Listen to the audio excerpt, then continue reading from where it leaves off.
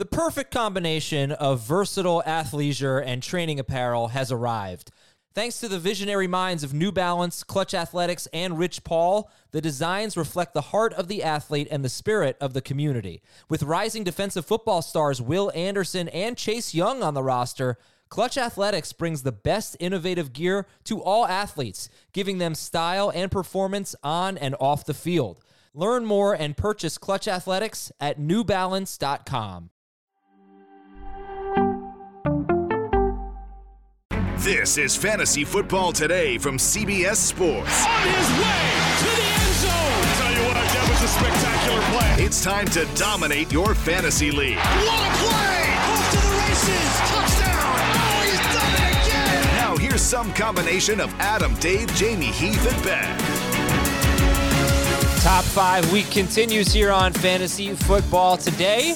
And a little follow-up from our movie dads discussion from yesterday, but mostly we're all business here. We're all football.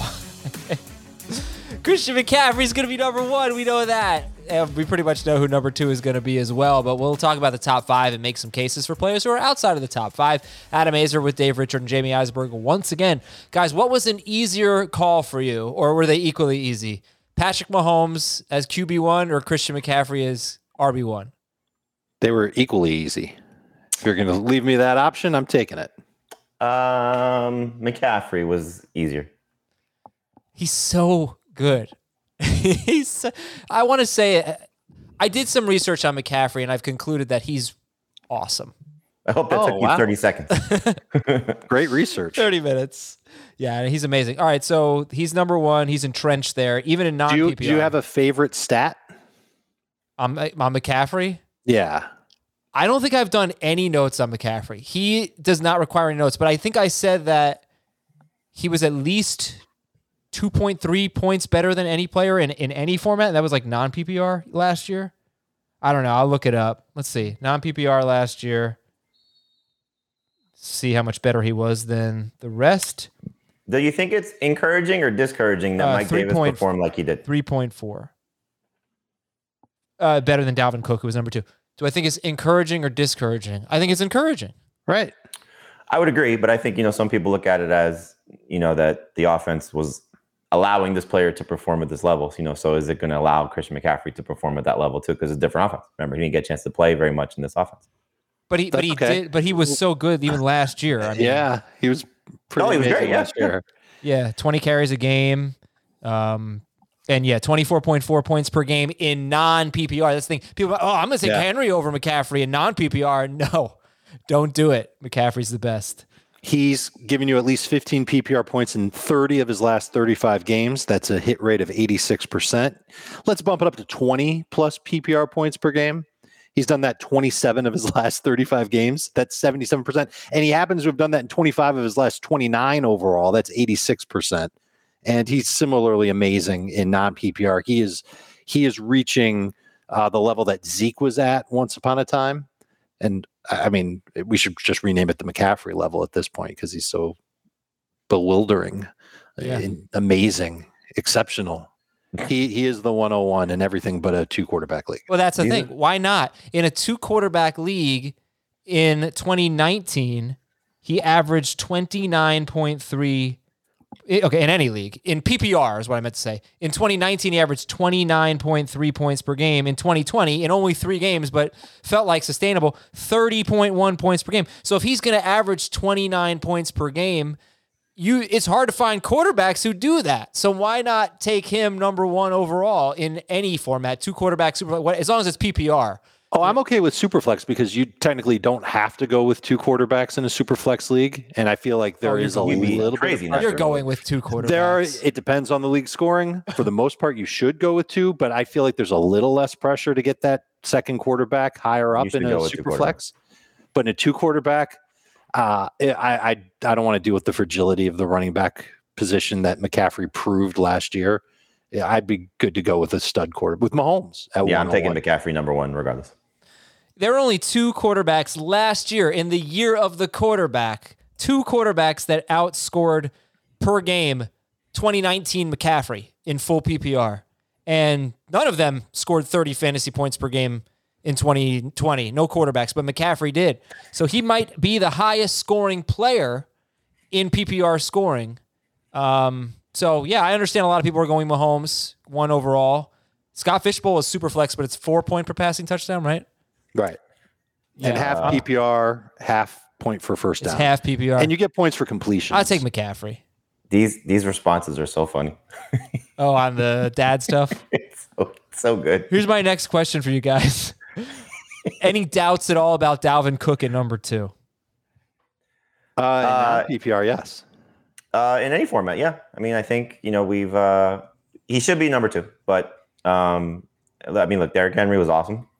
And if he gets any semblance of more involvement in the passing game, then he could be just an absolute monster. Saquon Barkley, if he's back at 100%, could be an absolute monster. Alvin Kamara, if he does get the focal point of the offense, could be fantastic. So Dalvin should be the number 2 guy, but there's reason to question the guys behind him or compare him to the guys behind him. Yeah, he actually outscored Henry in non-PPR per game.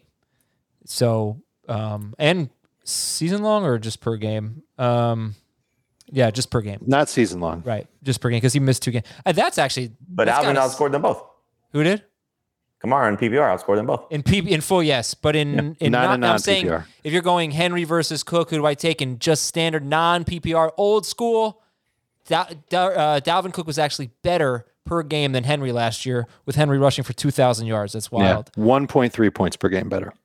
And I think injuries, right? I mean, I know every running back can get injured, but Cook, most games he's ever played is 14. How many times last year did he fake us out, right? Leave a game, look like he was out for the year, came back and drive later. His father passed away last year, so that was... No, but I think I'm talking about in-game where it looks like he's hurt and he leaves and everybody gets really worried. And then he comes back in and runs like he's, just needed to charge his feet with his iPhone charger. Yeah, iFoot charger. All right, so that's obviously a concern. We'll see how much it matters to people. He's probably going to be the overall number 2 pick in drafts. We talked about the Scott Fish Bowl. Well, you can join us for a Scott Fish Bowl mock draft Tuesday night. That's tonight, 7 p.m. Eastern, and courtesy of Scott Fish himself, we're giving away spots to this year's Scott Fish Bowl League. All you have to do is subscribe to our YouTube channel, youtube.com/fantasyfootballtoday, and leave your Twitter handle on the comments of any of this week's videos. Any video this week, youtube.com/fantasyfootballtoday. Leave your Twitter handle as a comment. I already saw, right now it's 3 p.m. Eastern, so the episode we did on Monday, the episode we did on earlier Monday, it's been up for a few hours, and I see a ton of Twitter handles in there, so this is a great way to try to get in the Scott Fish Bowl leagues. It's very fun. Fans, analysts, celebrities, you don't want to miss out. All you have to do is subscribe to youtube.com/fantasyfootballtoday and comment with your Twitter handle on any video this week. And good luck to you. And join us at 7 p.m. tonight, Tuesday night, with a Scott Fish Bowl mock draft. This is in Eastern time, obviously, because, East is the best. Scott Fish and professional wrestler Eric Young will be drafting with us, and we're giving away spots to the leagues to play against Dave and Jamie. That's tonight, 7 p.m. Eastern, youtube.com/fantasyfootballtoday. All right, top 5 questions for running backs, or questions for top 5 running backs is a better way to say it. Who has the most upside outside of McCaffrey and Cook? Kamara. We've kind of seen it from him. I think that's good. I kind of want to be, snazzy and say Jonathan Taylor because I think he's got a shot at 2,000 total yards and a ton of touchdowns. So I will. Okay. Taylor. I mean, listen, you could say that about almost any.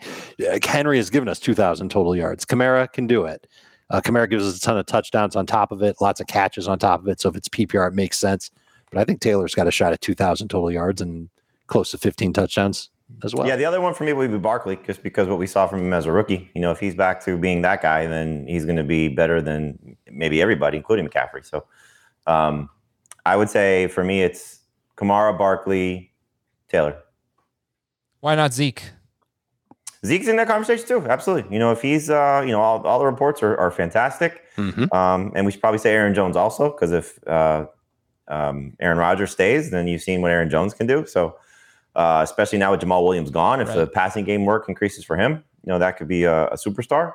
So there's a handful of guys, but to your point about Zeke, you got to be concerned a little bit about Tony Pollard taking on more work. And, was he really slowing down last season? Or was it just the offensive line and no Dak and just that being the reason why things fell apart for him? So, I like what I've heard about Zeke, and, he's still young enough and certainly talented enough and a great offense that he should be a star again. But I wouldn't be surprised if Tony Pollard's role increases just a little bit, just to save some of Zeke's legs. And maybe if they make it to the postseason, that they want to make sure he's 100% by the time they get there. Is that the end of the list? I mean, we could sit here and make the case for Chubb or Eckler or even Najee. Mixon. Right. Like, there's a difference between making the case, but actually, like, believing it. Are there any other running backs that you really believe has a shot at 2,000 total yards? There's only one other one that I think has it, but I don't know if the touchdowns will be there. Edwards-Helaire is interesting, based on what his upside can be in this offense now that there's really little competition. I think Antonio Gibson's interesting, based on what his opportunity could be in the Washington offense. But look, there's a reason why those guys are being drafted at the back end of the first round, beginning of the second round, where we have them ranked or where they're ranked. I mean, if you were to tell me J.K. Dobbins is going to be a 50 catch guy, he'd be a top 3 running back, so we just know that's not going to happen. So there's a lot of flaws for these other guys, but the ones that we're talking about have the ceiling higher than everybody else. Eckler, you want to talk about 2,000 total yards? Mm-hmm. And you're talking about 17 games? Sure. Yeah, I think Eckler could get there. I think he has massive upside if he could just get some touchdowns. And I did bring this up last week, but in his 4 games without Melvin Gordon to start the 2019 season, he was on pace for, 1,960 total yards, 96 catches, and 24 touchdowns, 12 rushing, 12 That would be realistic. good. Yeah, that would be good. So the only reason I bring that up is because those are 4 games. He had 6 touchdowns in those 4 games. They may not be completely afraid of using him near the goal line. You don't know what this coaching staff is going to do. We don't know, right? Yeah. It's a new coaching staff, so new day, it's a new better way offensive line. You saw how much he, was catching passes from Herbert when he came back from his injury. Mm-hmm. There's just a lot to love about Austin. And so this podcast that I did with Fantasy Pros, we were talking about it off the air with Joe Pisapia and Kyle Yates. I had the 12th pick, and it's an exercise that they do with their draft software. So the 3 of us draft, and then the draft software picks the rest of the teams. And I was left with a choice of Austin Eckler and Aaron Jones at 12. I took Tyreek Hill with the first pick, and it was frustrating because I love both of those guys, and I considered taking both, but I thought just taking the best receiver on the board, Devontae Adams, had already gone, made a little bit more sense. But in any event, I think Eckler is somebody that I draft a lot of, and I'm going to continue to draft a lot of, because if he hits to that level, 24 touchdowns notwithstanding, he could be a double-digit touchdown guy with the chance for challenging to be in the top 3. I don't think if everybody's healthy, he's going to lead running backs in receptions, but he could be in the top 3. And last year, the top 2 were Alvin Kamara and J.D. McKissic. So you don't necessarily have to be a featured guy to be a leader in receptions, but he has that type of upside. And if you catch as many passes as he can catch, you're going to be a pretty good running back based on the role that you should have. I tried to, I'll get into this a little bit later. I tried to, I'm tempting to answer who should number 2 or number 3 be if we're going McCaffrey, Cook. I compared points per game over the last really 5 seasons for Zeke, Kamara, Barkley, and Henry. And I'll tell you what the comparison looks like. It wasn't like I was averaging them out. I mean, I'm only using the last 2 years for Henry. I'm only using 2 years basically for Barkley, and mostly just focusing on 1 year to see his upside. But it's 5 years for Zeke, it's 4 years for Kamara, it's 2 years for Henry, and it's 1 or 2 for Barkley. So I'll tell you what those numbers look like in a little bit. And, Jamie, your first answer was Kamara. So let me just, when I asked you who has the most upside outside of McCaffrey and Cook, you said Kamara. Dave settled on Taylor. Let me just ask you this about Kamara. Just for fun. I mean, I've got Kamara ranked 3rd, so. Right. Let me just ask you this about Kamara, though. How much harder is that question to answer without Drew Brees? And how much should we be factoring that in? You got to factor it in. I'm waiting for the next question, which is who has the most downside, because it's Kamara. So okay, then let's transition. Who has the most downside among the top? I put top 6 running backs. So it's Kamara without an injury, because again, there's a change. And while there's a change in coordinator for Henry, There's a change in coordinator essentially for Dalvin Cook.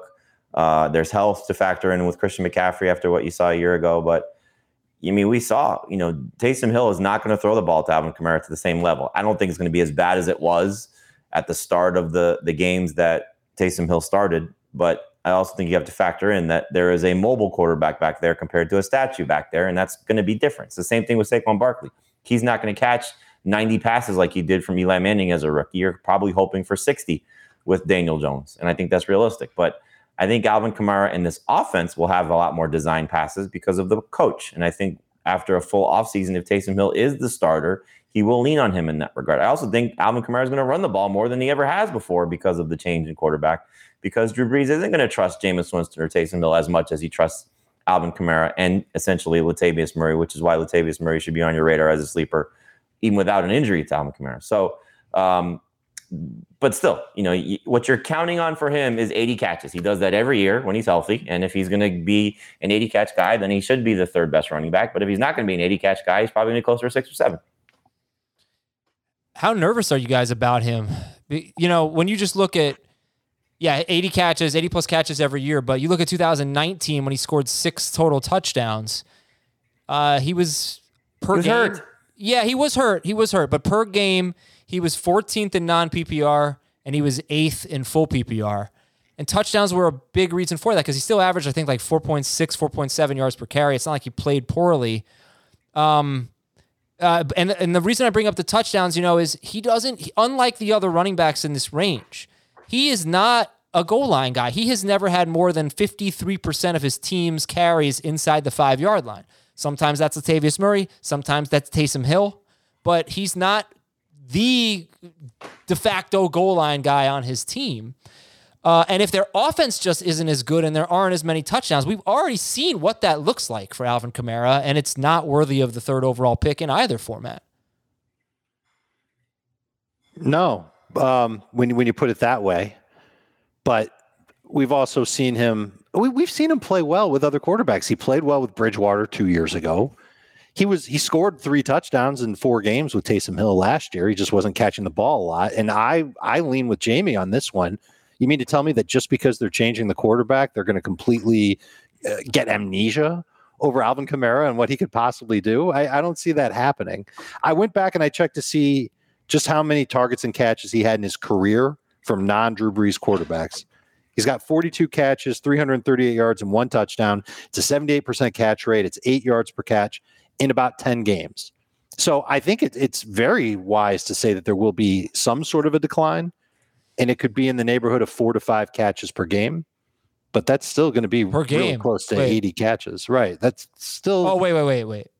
Sorry. Maybe it's not a decline at all. It made it sound like the decline was 4 to 5 fewer catches per game. No. That's how many total he'll have per game. Okay. Which, I mean, I don't have the number of how many he was averaging before, but it's got to be really close to 81 to 83. That's where he was at each of the last 4 years. Right. So I'm not particularly worried about that. The touchdown issue kind of sticks a little bit more just because of Taysom Hill stealing some, Latavius stealing some. Right. It's also, when looking at it, though, it's like, you brought this up a lot, Adam, last year. The Broncos game where Taysom Hill started, when it was Kendall Hinton starting at quarterback for Denver, right? They didn't throw the ball very much. So that turned into a Latavius game. Well, you just throw that game out. I mean, right. And it's just hard to. I mean, he averaged 5 yards a carry in that game, so it didn't have to do very much. The Falcons game and the Falcons game, which is the first one that Taysom Hill started, they won 24-9. So how competitive was it where they needed Alvin Kamara? And then you go to the Eagles game, which is the 4th game that Taysom Hill started. He had 7 catches in that one. Mm-hmm. And they were chasing points. They lost. Right. Yeah. Well, but if you're going to tell me that every game they win or every game that they win easily, he's going to be bad, then again, that's But that's with, Sean Payton tinkering things on the fly. It was Taysom Hill being the quarterback on the fly. And you also, and I'm with you, it's nerve-wracking. But at the same time, okay, he's now 4 games in as a starter. Did he feel fully comfortable with the offense and using Kamara more as a pass catcher? Look, I had the number 3 pick last week. I took Kamara. I like I said when we did the show afterwards, I was like, I'm not going to overthink also this. Had the wrong format. Yeah, it was half PPR. I thought it was full PPR because it was last year, same league. I still would take him 3rd overall. I'm not going to overthink it. You know what? He's incredible. He's a great, great player behind an excellent offensive line. If they don't make him the focal point of the offense, they're screwing up. Let's just not overthink it. Dave, so that was Jamie's answer. Who has the most downside among the top 6 running backs? What would you say? I'd say Saquon is up there as someone that's got some significant downside. The offensive line, you mentioned it being a big strength for Alvin Kamara. I think it's a huge weakness for Saquon Barkley. And the play calling in New York was kind of uninspiring last year. I know that they got some good numbers out of Wayne Gallman, but I'm nervous about that offense in general, Adam. And I'm not doing this to pick on you or to turn this into, the New York Giants talk show, but I think there's some significant downside for a guy coming off of a major knee injury, playing behind a bad offensive line, and with a suspect quarterback who seems to be especially affected by a bad offensive line, and especially on a team that added talent in the passing game. So I'm a little nervous to take Saquon Barkley. I want him to fall to 5 at the absolute. The soonest I will take him is at 5. All right, well, let's get into your rankings then. 1, McCaffrey, 2, Cook. Who's number 3? To me, it's format dependent. I like Kamara 3rd in PPR and half PPR, and I like Derrick Henry 2nd in non-PPR. Cook would be 3rd. Okay, so Henry and non, and Henry 2nd? Henry is 2nd for me in non-PPR. Whoa, Dave. What's wrong with that? Nothing, but I did say Cook was significantly better per game than I know what you said. And you even gave I think Henry could see his efficiency go up even more now that Julio's there. And maybe there's a plan for them to take some touches off of him. But, we talk about Derrick Henry having 400 touches in consecutive seasons. I think Cook it's either 350 or like 340 touches each of the last 2 seasons. So it's not as much as Henry, but it's still a lot. So let me get this straight here. I still feel like Henry is the better bet in non-PPR because I don't see the catches going crazy for Derrick Henry. Cook's got an edge on him there. They'll both score a lot of touchdowns, but I like Henry better. Okay, so in non-PPR, you go McCaffrey, Henry, Cook. Correct. And in half or full, you go McCaffrey, Cook, Kamara. Correct. Okay, Jamie, what about you? In full PPR, it is McCaffrey, Cook, Kamara, Henry, Barkley. In non or half PPR, it is McCaffrey, Cook, Henry, Kamara, Barkley. So Henry ahead of Kamara in non or half PPR. Yes. Okay. So why? Why in half PPR?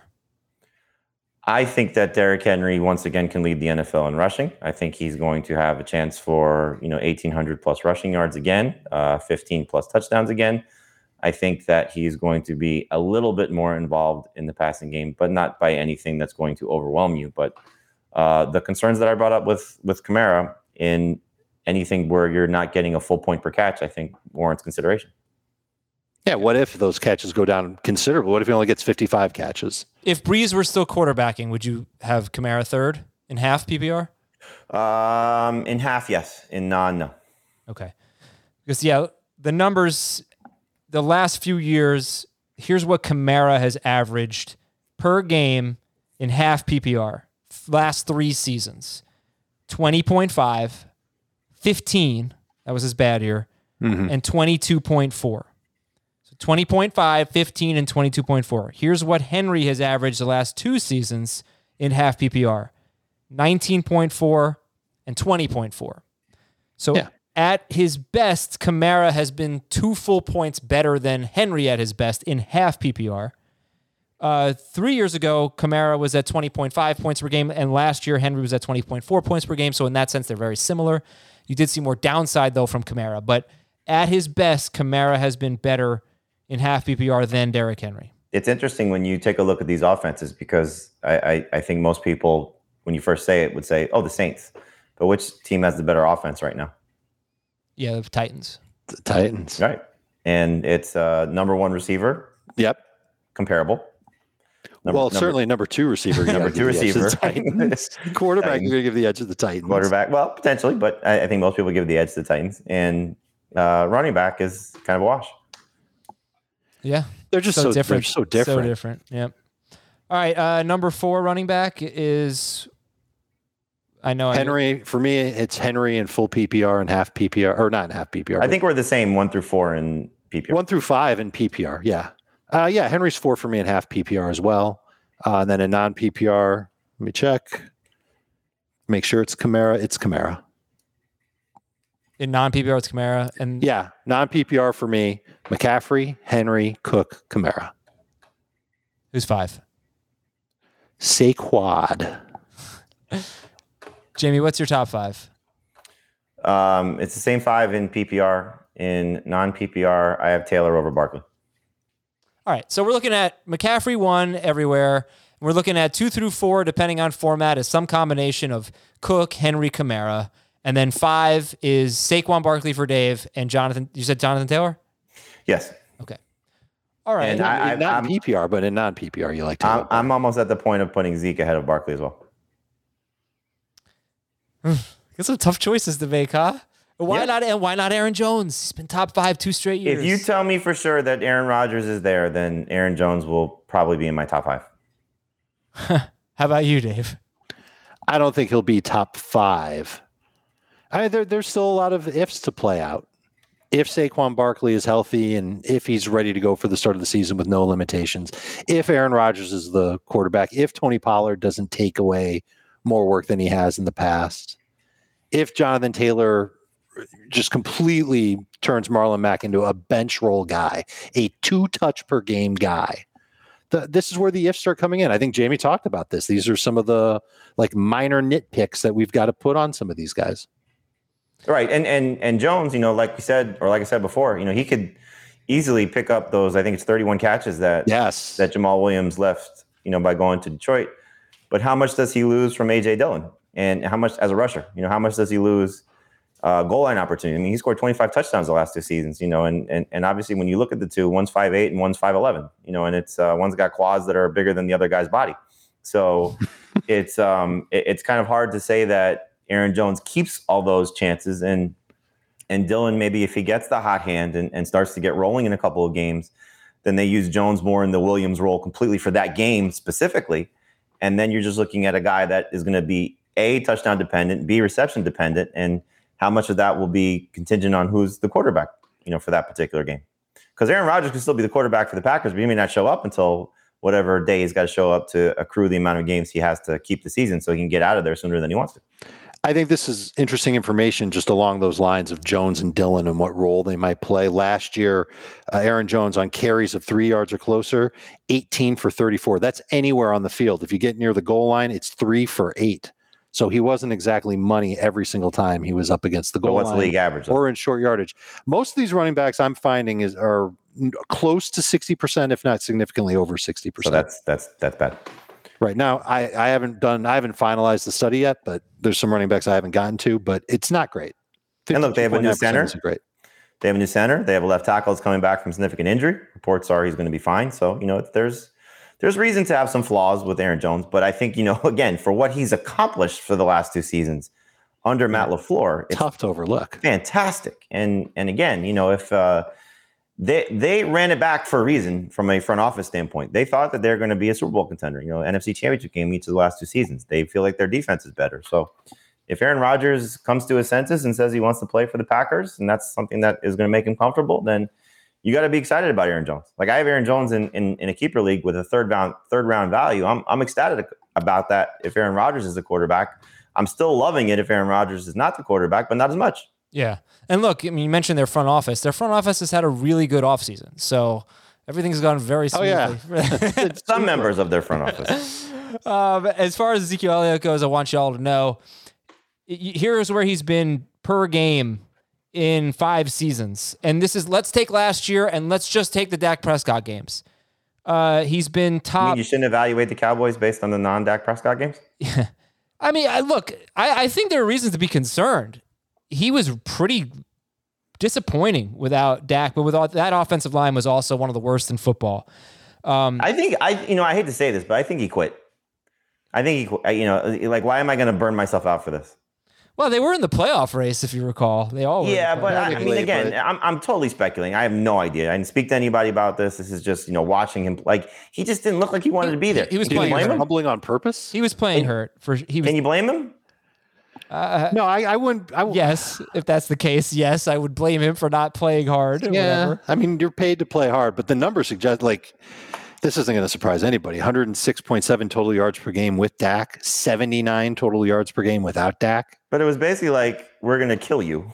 Right. You have no line and no quarterback. Right. So it would be interesting to go back and watch, and I can do this. I've got the time to do this, to see just how often he was fighting for yardage and trying to make an impromptu play, something like that, versus I'm about to get hit, I'm going to go down and preserve my body. It's an interesting theory. I won't go through all the per game numbers. It's obviously he's been elite. He's been top 6 every year per game when Dak Prescott has played. But the problem is that people are noticing he may not be the same player anymore. In the last 2 seasons, he's averaging a 20-yard carry, 20 or more yards, once every 78 carries. In his first 3 seasons, it was once every 29 carries. But even with that, 2 years ago, he wasn't getting big plays, and he was a top 5 running back per game. So he catches the ball. Their offense is really good. Their offensive line is, PFF has them as like number 7, top 5 maybe? I don't know. They're Top up 10. there, but Top that's 10. presuming they stay healthy. I think they were top 7 at worst. So Yeah. When they're healthy, they've got a good front 5. They got Nsekhe to be their swing tackle. I think that's a plus. This is why you draft Tony Pollard. This is why you draft Gus Edwards. This is why you draft Darrell Henderson and Throw AJ Dillon in there. and Latavius Murray and AJ Dillon, because these guys are in good offenses that if they ever get the chance to be the featured guy, we saw it with Tony Pollard last year. Mm-hmm. If he has a chance to be the featured guy, he could be awesome. And so, Zeke should still dominate touches. I mean, he's going to be at least a 70% touch guy. There's no doubt about that based on how they've operated in the past.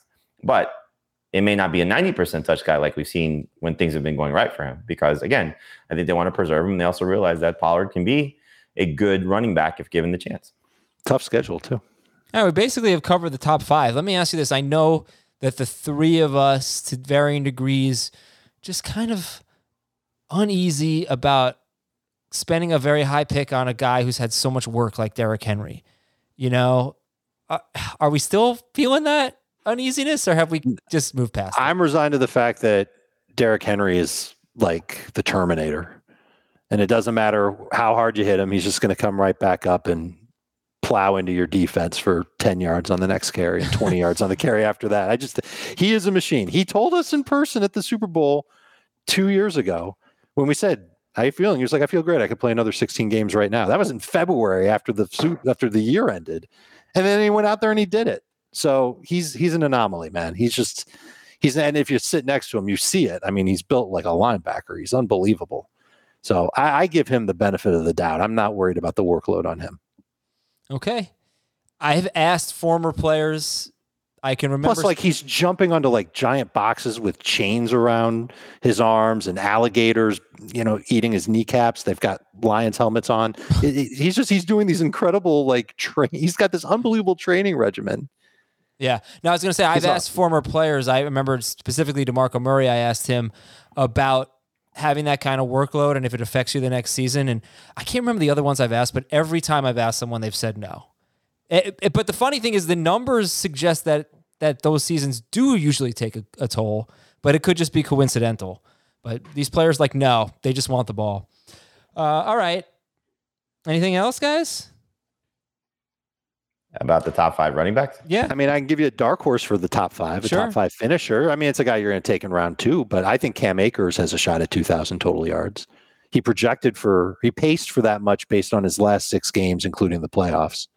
And I don't know how many catches he's going to have. I think he'd be lucky to have north of 45 in a 17-game season, but I think he will also benefit greatly from having Matthew Stafford under center in LA. He's so polarizing because, I mean, he did that without doing anything in the beginning of the season. He got beat up. And is he going to get beat up again? I mean, that's the concern. Yeah. It's why I said Darrell Henderson. It's another scenario of if the guy who has the chance goes down, then the backup guy could be great. And Darrell Henderson, look, he wasn't as efficient or as prolific as Akers was, but he got that work at the beginning of the season. He was getting, double-digit carries. He wasn't working as much in the passing game, but at that point when Akers was doing it, Henderson wasn't around. At least Akers was around when Henderson was doing his, big numbers at the start of the season. So it's, I mean, Akers could easily do that, and I spoke to him last week, and he was as excited as anybody you could talk to get the chance to, build off what he did at the end of the season. But the 2 playoff games, which is what a lot of people look at, Henderson didn't play in those games. And so can he be that featured guy without somebody else being there? And the nice thing is Malcolm Brown's gone. The downside is do they like Henderson enough that he's going to be too much of a factor to ruin what Akers can be? Akers had 11 catches in 14 games. That's going to stand out to people, but he had 30 catches his junior year at Florida State. He can catch the ball. Matthew Stafford with the Lions, different coaches, different coordinators. Detroit, let me say this, has had a 50 catch running back 7 of the last 9 seasons. And they've had 2 other instances where Reggie Bush once, Kerryon Johnson once have been on pace for 50. So he throws to his running backs, and Akers can do it. And they've talked about him. They've talked about using him as a receiver. They've talked about getting him involved in the passing game. You almost feel a little bit better about him improving his receiving numbers than J.K. Dobbins. I do. Yeah, I agree. I think you have to. But, I asked him about that, and he said, that's something that he's hoping is going to come to fruition, that they're going to actually use him more in that because he did it at Florida State too. Yeah, and we've seen the Rams do it before. I mean, it was with Gurley back when Gurley was amazing. He caught a ton of footballs. So I think it's possible. Maybe he can get to 50 catches in 17 games. Yeah, the question is, you can like Cam Akers all you want. Are you really taking him over DeAndre Hopkins or Stephon Diggs? I guess you could try to take both. Yeah, if I want to lock up that running back spot. Yeah. That just feels like very risky drafting to me. It's a risk. Huge risk. Probably. Okay. But what's the drop off at receiver by the time you're up again in late round 3? I actually think it's fairly significant. Okay. Well, what do you think? I mean, you might be. No, I don't think it's. It could be a couple of points a week, which is significant, I guess. But I know I'm going to find a receiver. Yeah, I know I'm going to get a receiver that I'm totally fine starting in round 3 and 4. The question becomes: would you rather have Akers and CeeDee Lamb, or would you rather have Hopkins and Mike Davis? No. He'll be a little better than Mike Davis. Yeah, I think Hopkins and David Montgomery. I think. I'll tell you what. If it's Chris Carson, then. Don't say it. Is that not different? Because I like Carson better than Mike Davis. It could be. I mean, it's you're taking that risk. Maybe CeeDee Lamb's probably not the best example because you're talking about 2 guys that are. Could it be Robert Woods or Allen Robinson or Amari Cooper? If you're taking what Akers could be plus what Amari Cooper has been versus what David Montgomery was last year or Chris Carson was when he's been healthy, and DeAndre Hopkins. I mean, I think a lot of people probably take the latter. What would you guys do? Let's look at it. I would take the former. I forgot. I don't know which Akers first. All right. So the running backs going Akers and then like Cooper, Woods, Allen Robinson, one of those guys, or Hopkins / Diggs in round 2, and then Montgomery or Carson in round 3. I'm taking the guy that's got the best shot at 2,000 total yards. Well, yeah, wide receiver's not going to do that. No, these wide receivers that we're talking about are in the 1,300 yard, 100 catch range. Who? Diggs and Hopkins. Are you not selling them short on their yards a little bit here? We're talking 17 games. I think they get to 1,500 yards. I would say 1,500 easy. Okay, if they're right. When you combine yards and more than makes up for that. Well, yeah, when you combine yards and catches, more touchdowns, and which position do you want to, lock up first? And this is sky high. This is the ceiling for everybody. When you maybe it's yards more reasonable catches, to say that the receiver can hit that. It's more reasonable to say that one of these receivers can get you 1,500 yards and 10 touchdowns and 100 catches versus Cam Akers getting 2,000 total. That's my point. And 12 well, I think the thing is, though, you control your own destiny a little bit more because you can take one of these running backs in the range that you're going to get them, whereas you have to hope to get a Carson or a Montgomery if they're still there, with somebody else doesn't snipe you, and then you're settling for a Mike Davis or a Chase Edmonds. As opposed to, there's that large group of wide receivers, whether it's the unproven CeeDee Lamb or Jamar Chase or whatever guy you're going to, throw in that range, or it's the Robert Woods or Allen Robinson or Mike Evans or Chris Godwin or those guys, and you're pairing them with what those running backs in the hope that they can be. There's obviously more risk with the running backs. That's always going to be the case. Yeah. I find it funny that Akers, I understand that Jonathan Taylor was destined to be everybody's favorite year 2 running back. Totally makes sense. I find it interesting that Akers has just become number 2. Does anybody have a different running back ranked ahead? I think Heath has Swift ahead of Akers in PPR. I have the rankings up, I can tell you. In PPR? Yeah. In PPR, Heath has I mean, I've got Najee ahead of Swift. I've got Antonio Gibson ahead of Swift. But just and ahead PPR. ahead of Heath, Swift. Oh, I'm sorry, I'm in the top 200. Heath has. Anyway, I just think it's interesting that people are so. Heath has no Akers ahead of Swift. Okay. It was interesting though. This Fantasy Pros podcast that I did, Swift fell to the third round. And was so Kyle Yates, one of the analysts on Fantasy Pros, he took Chris Carson ahead of Swift, and he said he's concerned about the offense being bad, Jared Goff being bad, Jamal Williams being a problem in the passing game for Swift. And, brought up a lot of the concerns that I think a lot of people have, on top of the fact that they still may sign Todd Gurley, who they brought in for, to work out. So if, in fact, there's another mouth to feed there, Swift could be a little bit of a risk. But, he, was on pace for over 50 catches last year. We saw the touchdowns. We saw what he was able to do once they finally let him be the lead running back there. So there's a lot to like about him. But I could see Gibson being better. I mean, look, there's this group, and I just finished writing a story for our magazine about this group. This group has bust potential written all over it. I mean, from Taylor with, as Dave said, Marlon Mack and Nyheim Hines being on passing downs. And look, the schedule was great for Taylor down the stretch, but now there's a volatile quarterback as opposed to a calming presence at quarterback. And what happens if Carson Wentz stinks again? Akers, we just brought up, Adam, you said the reception total, and if Henderson is there, Gibson is still trying to work his way into learning the running back position, and they have a guy who can catch passes. Clyde Edwards-Helaire was a bust in the second half of the season when they brought somebody else in. Who's to say they don't bring somebody else in? Dobbins doesn't catch the ball, at least as of now. So you can see the bust potential for that group, and it's going to be the group I think that decides fantasy in a lot of ways. 100%. I was about to say that. Yep. And like I did some research on this, like just looking at comparative classes. The only one that comes close in the last 10 years is the 2017 class, which was Fournette, McCaffrey, Aaron Jones. Was that Kamara. the Cook Mixon or no? No, that might. So. I don't know. Let me find it. I thought it was. It was. That group and that group continues to produce. So. But in terms of what they did as rookies and sophomores.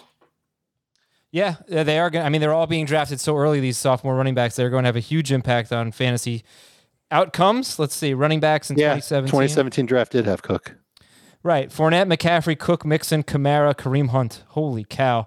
Deontay Foreman, James Conner. You had Samaje Perine, Tariq Cohen, Jamal Williams, Marlon Mack later. Aaron Jones as rookies. As rookies, I just did the ones that finished in the top 20. Fournette was 8. Year 2, he was 12. This is PPR in points per game. McCaffrey was 15. He was 3 in his second year. Cook, even though he played 4 games, was number 9. He was 18 his second year. Injuries were a problem, obviously, for both those years. Kamara was 4 and 4 both seasons. Hunt was 5 and 8, and that was 11 games the next year. But that also had James Conner as well in that class. So that you'd have to say they were pretty successful as your 2 backs. That's the best class that I've seen. And again, I just went back to 2010 and looking at that. What I did was I looked at the running backs drafted in the first 3 rounds, guys that finished in the top. I did top 30 in points per game and how they did the following season. But that's the only group that had guys that finished in both categories multiple year over year, as many as that group did. So this group can be good, and they didn't have as many finish in the top 30 points per game. Cam Akers was a disaster in terms of his overall points because he was so bad in the beginning, and he didn't exactly miss a lot of time. Right. Okay, we're going to take a break, do some news and notes when we come back, and Jamie's going to read some funny tweets. We'll be right back. What's up, everyone? I want to tell you about a car that you are going to love. Check it out. The all-new Hyundai 2024 Santa Fe is equipped with everything you need to break free from the dull work week and embark on an adventurous weekend with your family.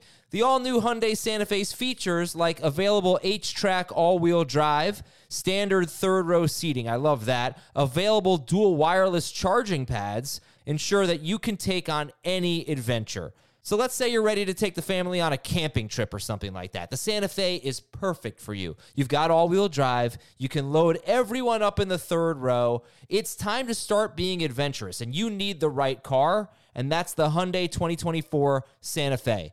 Learn more about the all-new Hyundai Santa Fe at HyundaiUSA.com.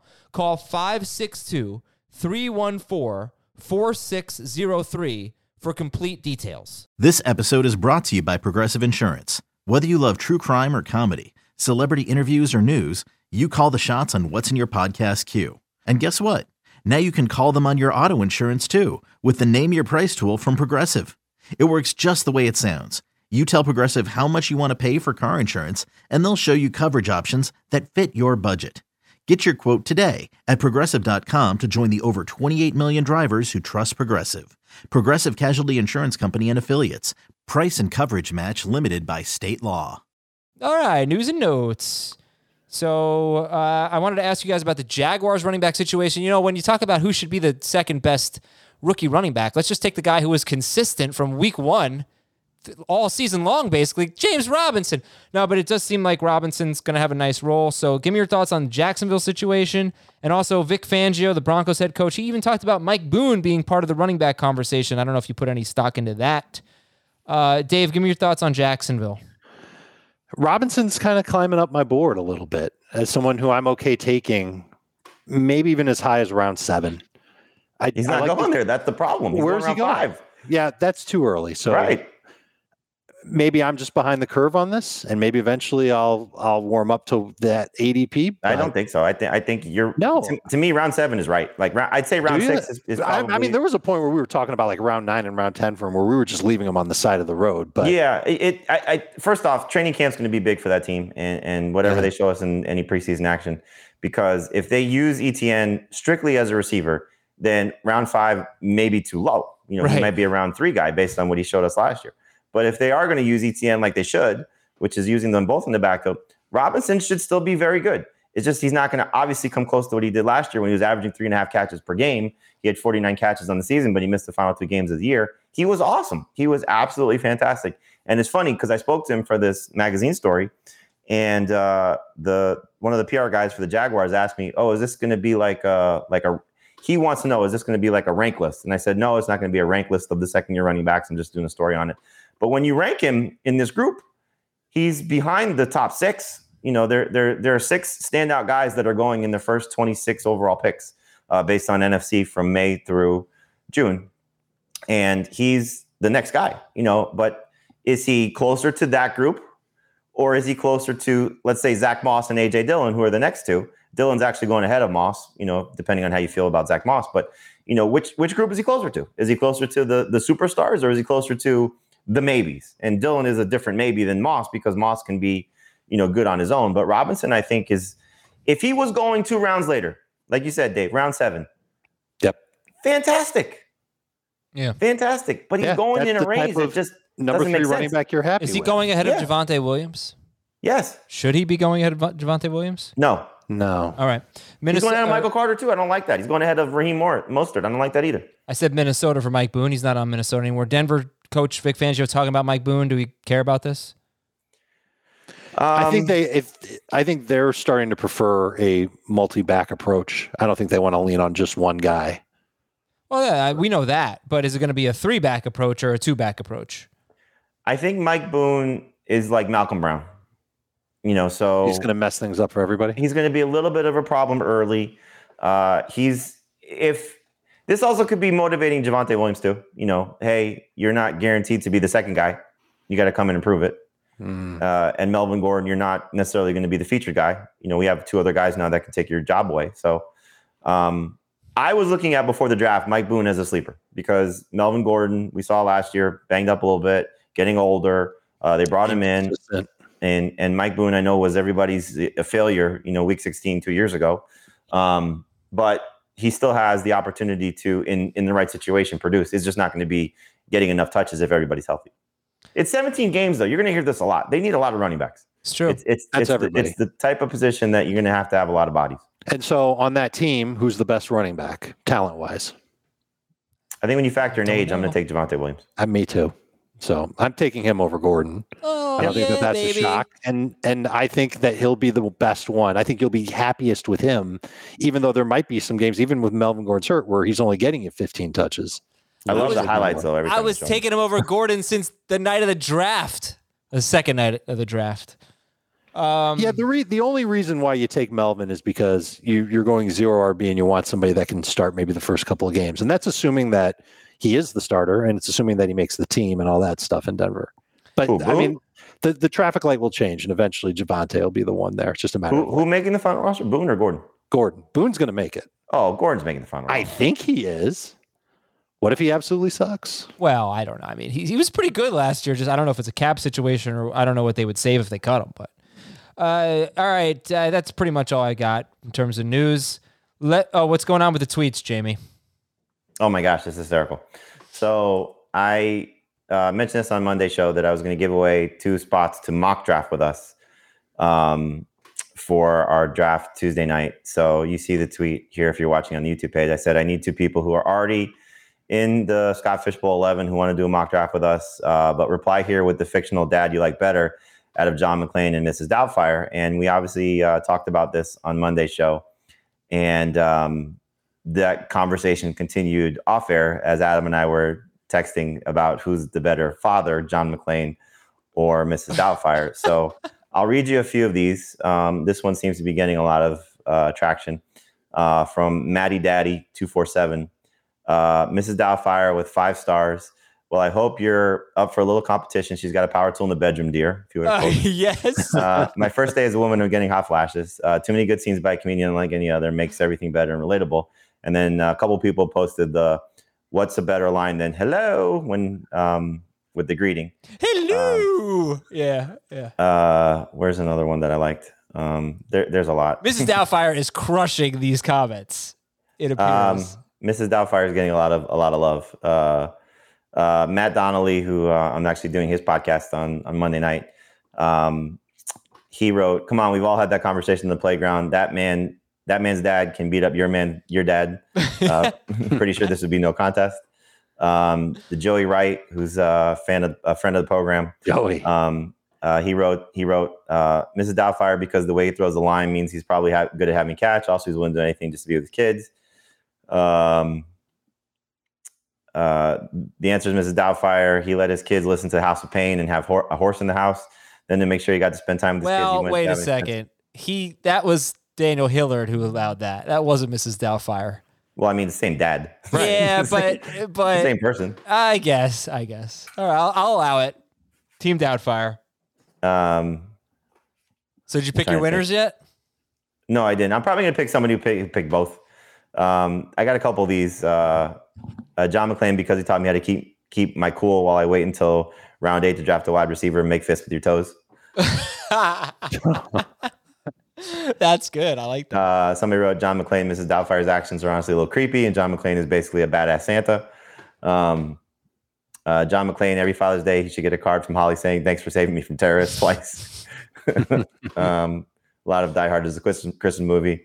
Mrs. Doubtfire, less chance of getting shot, definitely spends more time with the kids. The clothing options appeared to be much more variety over a white tank top, pants, and no shoes. But there's definitely some risk with Mrs. Doubtfire, and it's a gif of her burning herself while cooking. Yep. Mm-hmm. Somebody wrote one, I didn't see it, but about the ability to show your children that you can be both a man and a woman, or doing the job of mom, I think is what it said. And somebody wrote, "It's McClain. As much as I adore and miss the hell out of Robin Williams, I can't help but still say yippee-ki-yay MFer when I'm about to flip a steak or picture Hans Gruber falling from Nakatomi Plaza when I drop my phone." That is a diehard fan right there. Yeah. All right, good stuff.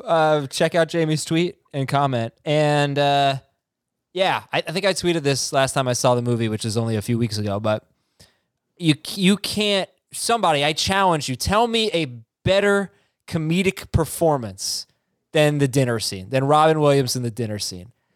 I was blown away by how good it was. I don't even know that I ever realized how good he was. I really, as someone who doesn't drink and has never been drunk, I hate when people act drunk. I hate when actors act drunk. He is so good. He nails it. He's very convincing in the stages of how drunk he gets. He was probably drunk. Probably. I mean, he just nailed it, and he didn't go over the top. And I just think that whole thing is a masterpiece. I think it is the best comedic acting I have ever seen. That one scene. So I'd love to hear your thoughts. If there's anything. Let me share with you our texts. Oh God. Because they were funny. What did you say? I told you that I was doing 5 podcasts today. And you said, "Wow, not even Father of the Year John McClain has done that many shows in a day." And I said, he spends time with his kids, unlike Mrs. Doubtfire. And you wrote, that's exactly what Mrs. Doubtfire does. And I said, not while she's acting. Remember, she took a show at the end of the movie to be away from her kids. And you wrote, John McClane lives such a disgusting low-class life. Of course, his son followed in his footsteps. Great job, John, putting your kids at risk. And so I wrote that Mrs. Doubtfire got divorced, burned her boobs, poisoned a man, and no wonder her name has doubt in it. And I said, poison James Bond, no less. Yeah, she did. Yeah, we went there. It was good. It was a pretty good text. No comments from Schrager the entire time. Yes. Jamie, and then I asked you It was fun. I asked you if your kids were attacked by a terrorist at a Christmas party, which dad would you rather have? And I said the one who would entertain the terrorists to death. That's right. It was very clever. Yes. All right. That's good stuff. That's Jamie. That's me and Jamie for much of our time. Okay, let me read some emails here before we go. I'm just going to read them straight out of the inbox. Hopefully they're good. This is from Daniel from Seattle. Do you think any of you might be low on Stafford? From McVay himself, bro, this dude's a bad yippee-ki-yay bleeper, this dude's a bad bleeper. Whatever people say about him, as good as it can be, he's even better than advertised. That's what McVay said, apparently. What would you guess right now Stafford's ADP is among quarterbacks? Forget the round, forget the draft. Like, where does he rank up? Where does he rank in quarterback? 13. He is higher than that. 12. He is higher than that. 4. No, lower than that. He is 10. Too high. Yeah, But once you start getting past, right now he's going ahead of Tannehill, which I think will change. He's going ahead of Jalen Hurts. I think. I don't like that. He's going ahead of Brady, I believe. Don't like that. But he's in that group. I think he's in that conversation. Okay. Next email is from Kyle. 12-team PPR. I start 2 running backs and 2 wide receiver / tight end spots, and 1 wide receiver, tight end, running back, regular flex spots. I have picked 12 and 13. I think the best players available will be Taylor, Akers, Harris, Mixon, Ridley, Diggs, and Kelsey. What would you do? Taylor and Kelsey. Yeah, Taylor and Kelsey. I'm not sure. Oh, because he doesn't have to start a tight end. Okay, so never mind then. I don't think I'd take Kelsey. It's PPR. He's got 2 running back spots, 2 wide receiver / tight end spots, which are probably going to be tight ends, probably going to be wide receivers, and 1 flex. So what are the options again? Yeah, Taylor's going to be a yes. Akers, Harris, Mixon, Ridley, Diggs, Kelsey.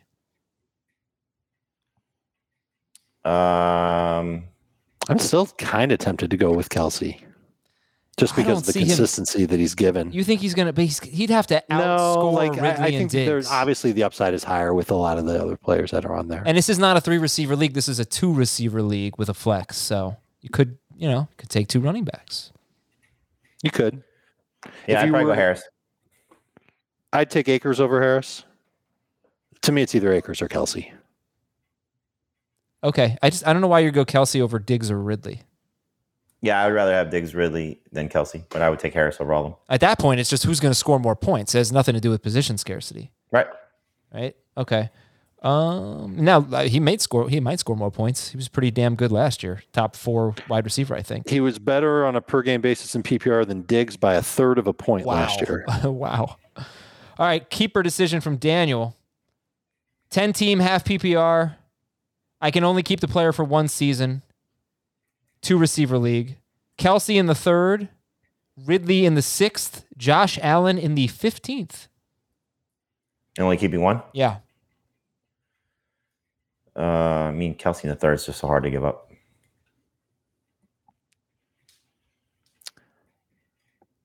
Kelsey in the 3rd, Ridley in the 6th, Allen in the 15th. They are all really tough. I feel like Ridley, how long can you keep him for? Does it say? 1 year. Oh, it's only 1 year? Mm-hmm. It's Kelsey. Okay. Let's go to Jacob, whose email says, all hail Daniel Jones, the greatest athlete of all time. He wanted it to be right on the air. You have no idea how many Daniel Jones subject lines I get now. And the emails are never about Daniel Jones. We see him. Okay. Dave, let's check your history here. Jake from a town that Ohio and Michigan fought over. There's a town that they fought over. Apparently. So it's got to be like right on the border. I don't know if I know any border towns between them. Okay. You got me. I'm stumped. What is it? No idea. Dear Robert, Peter, Archie, and Blake. I also don't know who they are. Robert, Peter, Archie, and Blake. Maybe Ohio State. I don't know. Archie Griffin. He's from Ohio. Toledo. Okay. Is apparently the town. Okay. In Commissioner. the early 1800s. Wow. Let's see That's that your- documentary. I'm the commissioner of a new 12-team Dynasty League. Everyone in the league is new to Dynasty, but fairly experienced in redraft. None of us really know how to value draft picks. I'd like to trade my first-round pick in the startup draft. I'm the 6th pick. How many picks should I be looking for in return? Tough question. I'm sorry, say again? He's in a startup Dynasty draft. This is a brand new Dynasty League. Nobody has Dynasty experience, so he wants to know what his 6th overall pick is worth. And this is not a rookie draft. This is a startup Dynasty draft. He wants to trade his 6th overall pick. How many picks should he be looking for in return? Wants to trade 6th overall. What should he want back? So, like, certainly you'd want a 2nd-round pick back. You'll probably want to do something like a 2 and a 3 for your 1 and your 6. Yeah, unless you could still trade in the first round. I would not want to trade out of the first round in a startup Dynasty League. Well, I mean, if you're getting 2 2s or, maybe 2 2s, 2 3s. Right. You're 2 and another 2. I mean, so you're getting somebody's 2nd, somebody's 3rd. A little scary. It's like I don't know if I do 1 and 6 for 2 and 3. I'd probably do like 1 and 8 for 2 and 3. All right, Jacob, thank you very much for the email. And thank you all for listening. Back tomorrow with the top 5 wide receivers on Fantasy Football Today. See ya.